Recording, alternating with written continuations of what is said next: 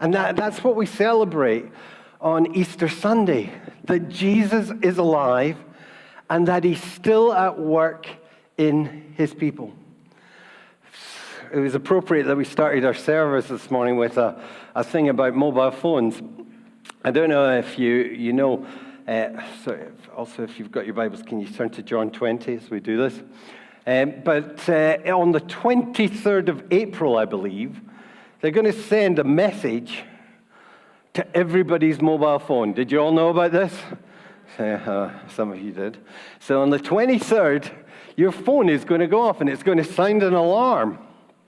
I'm not sure for how long, 20-odd seconds or something. And they're going to send this to you, and your phone's going to go off. And it's going to go to every mobile phone in the whole of the UK. And I think the reason they're doing this is they're preparing us for some disaster. I'm not really sure what use it will be, to tell us that we're about to be hit by nuclear missiles or an asteroid or a tsunami or something along that magnitude that they need to send this message to everybody, just so you know. But it precipitates a really interesting question, this event. Is what are you going to do if you knew you had one day to live? What are you going to do? Party. Just run amok. Go and buy that dress or that TV or that phone, whatever. One day, 24 hours. 24 hours to live. We went into, and it's sad but positive as well, to announce that Perry, some of you will know Perry, who was part of Lifeway, and Perry died yesterday. And before he died, Mylene, who's the Haven worker, and myself, we went in to see him. And Mylene, I had to drive Mylene in because she'd broken her wrist. And as we went in to see him, we'd gone to minister to him and to pray with him, prepare him for death. And as we were praying for him and just being with him and things like that, the last thing he said to us was, Mylene, I'm really sorry about your wrist. I hope it gets better. And as we walked away from that hospital room, we turned to each other and we said, isn't that Perry? At the moment of death, thinking about others. And the story that we've been working our way through over the last few weeks and thinking about is that story. It's the story of Jesus knowing that he has 24 hours to live and facing the reality of his death. And what does he do? John 13 tells us he washes the disciples' feet. In fact, John's gospel, and we're going to be looking at John 20, from John 13, it just starts this focus on those last 24 hours. John focuses more than any of the other gospels on those last 24 hours. And it begins with this act of service that Jesus was undertaking for the disciples. And it wasn't just that moment of washing the disciples' feet. It was the significance that Jesus was about to lay down his life for those he loved. In fact, John, in John 15, has Jesus telling us. Can we go to the next slide? This is my commandment, that you love one another as I have loved you. Greater love has no one than this, that he laid down his life for his friends. And then the story of the crucifixion, the story that the journey of Easter tells, is the story of someone caring for others so much that they were willing to die on a cross for them. The reality of the death of Jesus on Good Friday is not that Jesus died, but that it is Jesus died for me. And I hope everybody here understands that. There's a difference. Jesus died is, tick. You might believe it, you might not, but you can affirm it. But it's different when you understand that Jesus died for me. That actually he was acting as the servant king, to give his life so that you could know the forgiveness of God. So that Jade could know the forgiveness of God. So Alasdair could know the forgiveness of God. So Rachel could know the forgiveness of God. He died for me. And I hope every one of us understands that, because if you don't, you need to recover that truth. The amazing reality that Jesus died, and it was an act of service, not some historical event 2,000 years ago, but something that is totally pertinent for this moment for you. Christ died on a cross, and we proclaim that reality. But he just didn't die. He also rose again. And we celebrate that resurrection today. And we celebrate that resurrection because when he rose again, he rose to bring about new life and a new beginning. See, some people think of Easter, and they think of Christianity even, as a sort of cyclic thing. So we're born and we live, and then we die, and then someone else is born and they live and they die. And there's this cycle of life and death. And all Easter is just the reflection of this age-old reality of the cycle of life giving way to death, giving way to life. And that's what Christianity is. If you read the Gospels closely, you will see that the resurrection of Jesus is not a cycle of life thing. It's not a repetition that happens year on year. We proclaim that Jesus rose from the dead, and it is a decisive moment in time. I sometimes use the analogy of train tracks. And, you know, if you're going along a train, and there's a branch line in East Lothian, where if you're going to North Berwick, you have to get the branch line, otherwise you end up in London. And there's a very important set of points where that train decision has to be made by those points. And the moment that decision is made, it sets that train on an onward journey to a particular destiny. Christians proclaim that Jesus' death and resurrection is like the points, not a cycle, but a decisive moment in time which redirects history and the reality that we all face. That's what we proclaim, that a decisive moment has happened. And it invites every one of us to discover that decisive moment for ourselves. You know, this isn't meant to be, you just come along, well, it's Christmas, we'll go to church, it's Easter, let's go to church. And, oh, it wasn't as good as last year, or it's better than last year, I hope get better presents or Easter eggs this year. And having granddaughters helps. And it's not that. Easter invites a decisive intervention of God in your life to make a decisive difference. It invites you to confront the reality of Jesus' death and resurrection and make a decision in the light of that is about transforming your life. It's not about the same old, same old, same old. It's about a brand new beginning, a new thing. The story that we read in John 20, the story of Mary Magdalene encountering Jesus, is a story about that new creation. You see, John sets out a scheme, and it's not always obvious when you're reading it, but the academics reckon that this is what John is doing. There are parallels between what John does in his gospel and the first two chapters of the Bible in Genesis.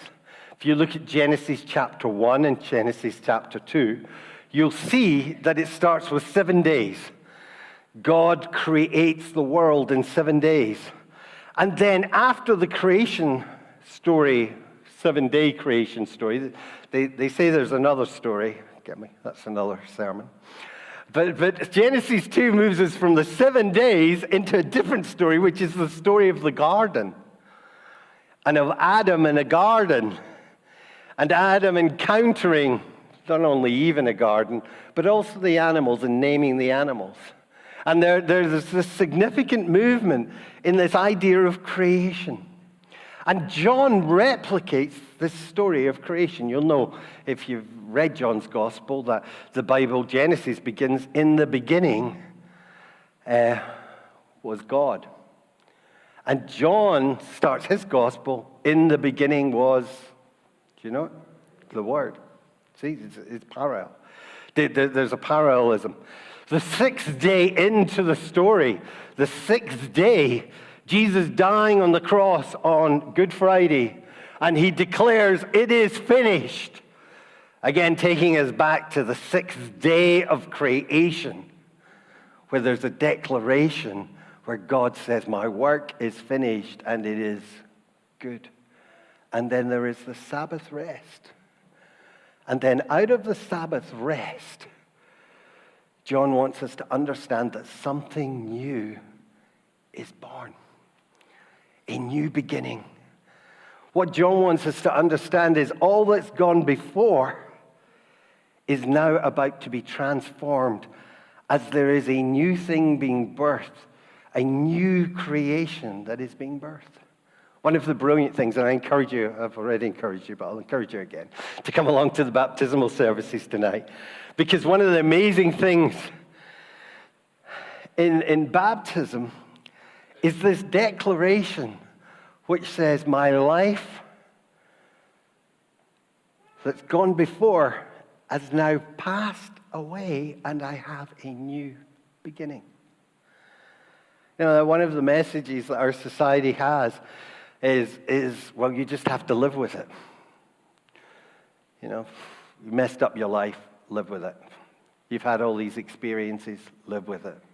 Just deal with it. Don't be in denial. If you try and look at anything else, it's just denial. You know, the message of the cross and Jesus' resurrection is you don't have to live with it, because Jesus took it on himself, died on a cross and rose again so that you can have a new beginning. You know, that Jesus can deal with your past and release you from all of the bad choices, of all of the wrongs, and give you the possibility of a new life and a new beginning. The encounter that is happening in John 20 is echoing the garden of Genesis 2. It's why Jesus is described as the gardener. And it's like, what's going on here? But John is trying to resonate with this idea of Genesis 2. What he's saying is that the resurrection is bringing about this new thing, this new possibility, this new place, this potential for a new relationship with God. Now some people don't believe this. They kind of think, well, I've just been too bad, or life has been too rough. Nothing is ever going to change in my life. And the promise of the resurrection is that God makes change possible. The promise of the resurrection is the possibility of a new beginning. Mary is in the garden, and we see her weeping.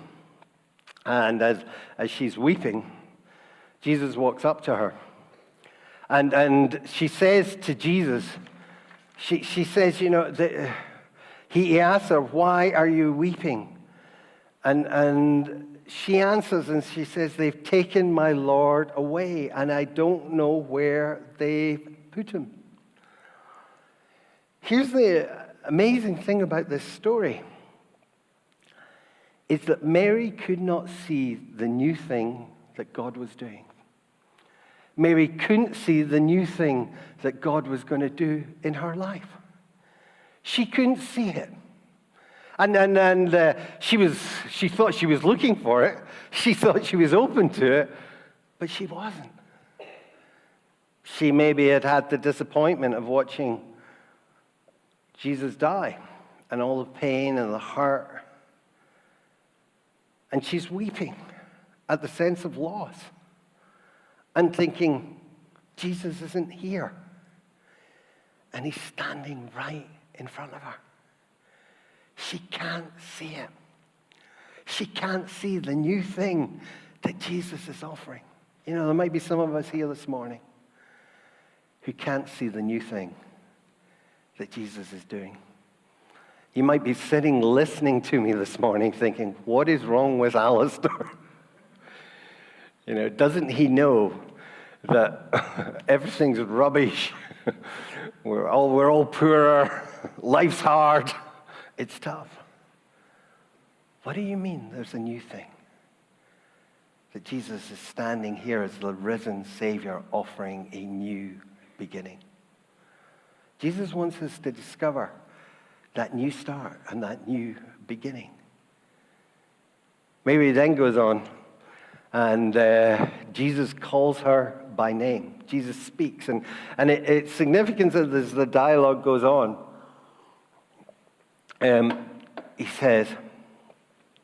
He turns and Jesus says to her, Mary, Mary. It was interesting, we had a prayer meeting. Oh, another thing you should all come to, the 9:30 prayer meeting is great. And we were having a prayer meeting before the service. And somebody prayed. And they actually said, Lord, let us have a sense that you call us by name. They didn't know what I was about to preach about, but that's what I was about to preach about. Jesus spoke and he called Mary by name. You know, I'm called Alasdair, and God wants me to hear my name this morning. And he wants me to hear Jesus saying, Alasdair, know my resurrected reality. I want you to just think what your name is and understand that Jesus wants you to hear him calling your name, inviting you into a new reality and a new beginning. Not some cyclic thing, not same old, but a new start, a new beginning, a new life brought about through a decision to follow Jesus. You see, when Jesus calls Mary, there's two things going on here. The first thing is that there is an act of Jesus taking dominion. Again, back to Genesis chapter 2. Adam names all the animals. There's a great Bob Dylan song about that. And Adam names all the animals, and they're brought. And the reason that's there is because a statement of Adam taking dominion in relation to the animals. And it's the same thing when Jesus says Mary's name.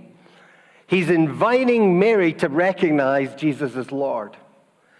And you'll see at the end of the story, she rushes and she says, I've seen the Lord. And the new beginning comes out of recognizing the lordship of Jesus. That Jesus is risen and he calls you and he invites you to recognize him as your Lord. That's what the resurrection is about. It's not just warm feelings or Easter eggs. It's about the lordship of Jesus and that Jesus is risen so that he can be your Lord. And so when he says your name, he invites you to recognize his lordship, to live for Jesus, and to live in accordance with what Jesus wants for your life. That's what the resurrection is inviting you to do.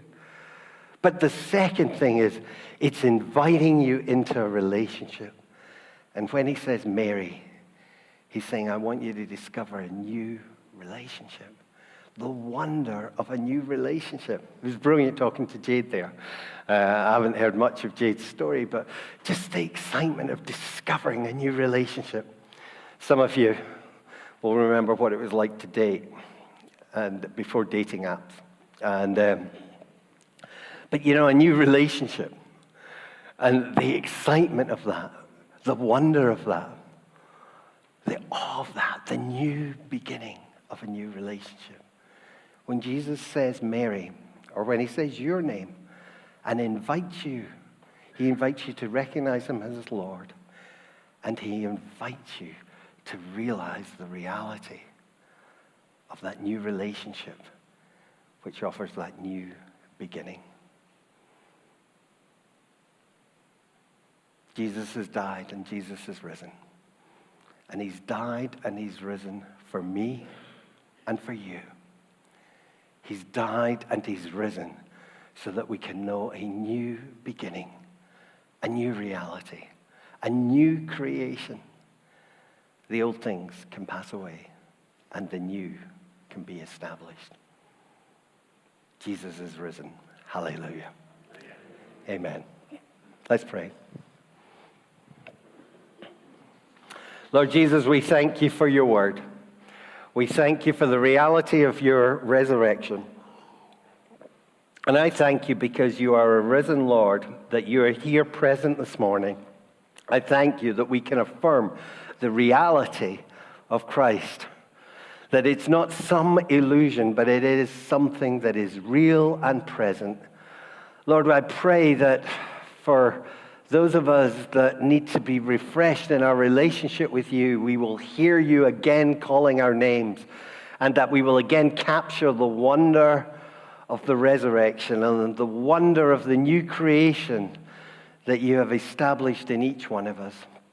Lord, I pray for those of us that don't know you, that have no sense of what the resurrection means. Lord, I pray that this morning we will discover the power of your resurrection, the power of new beginning, the power of forgiveness and new life. Lord, we ask this in your name. Amen.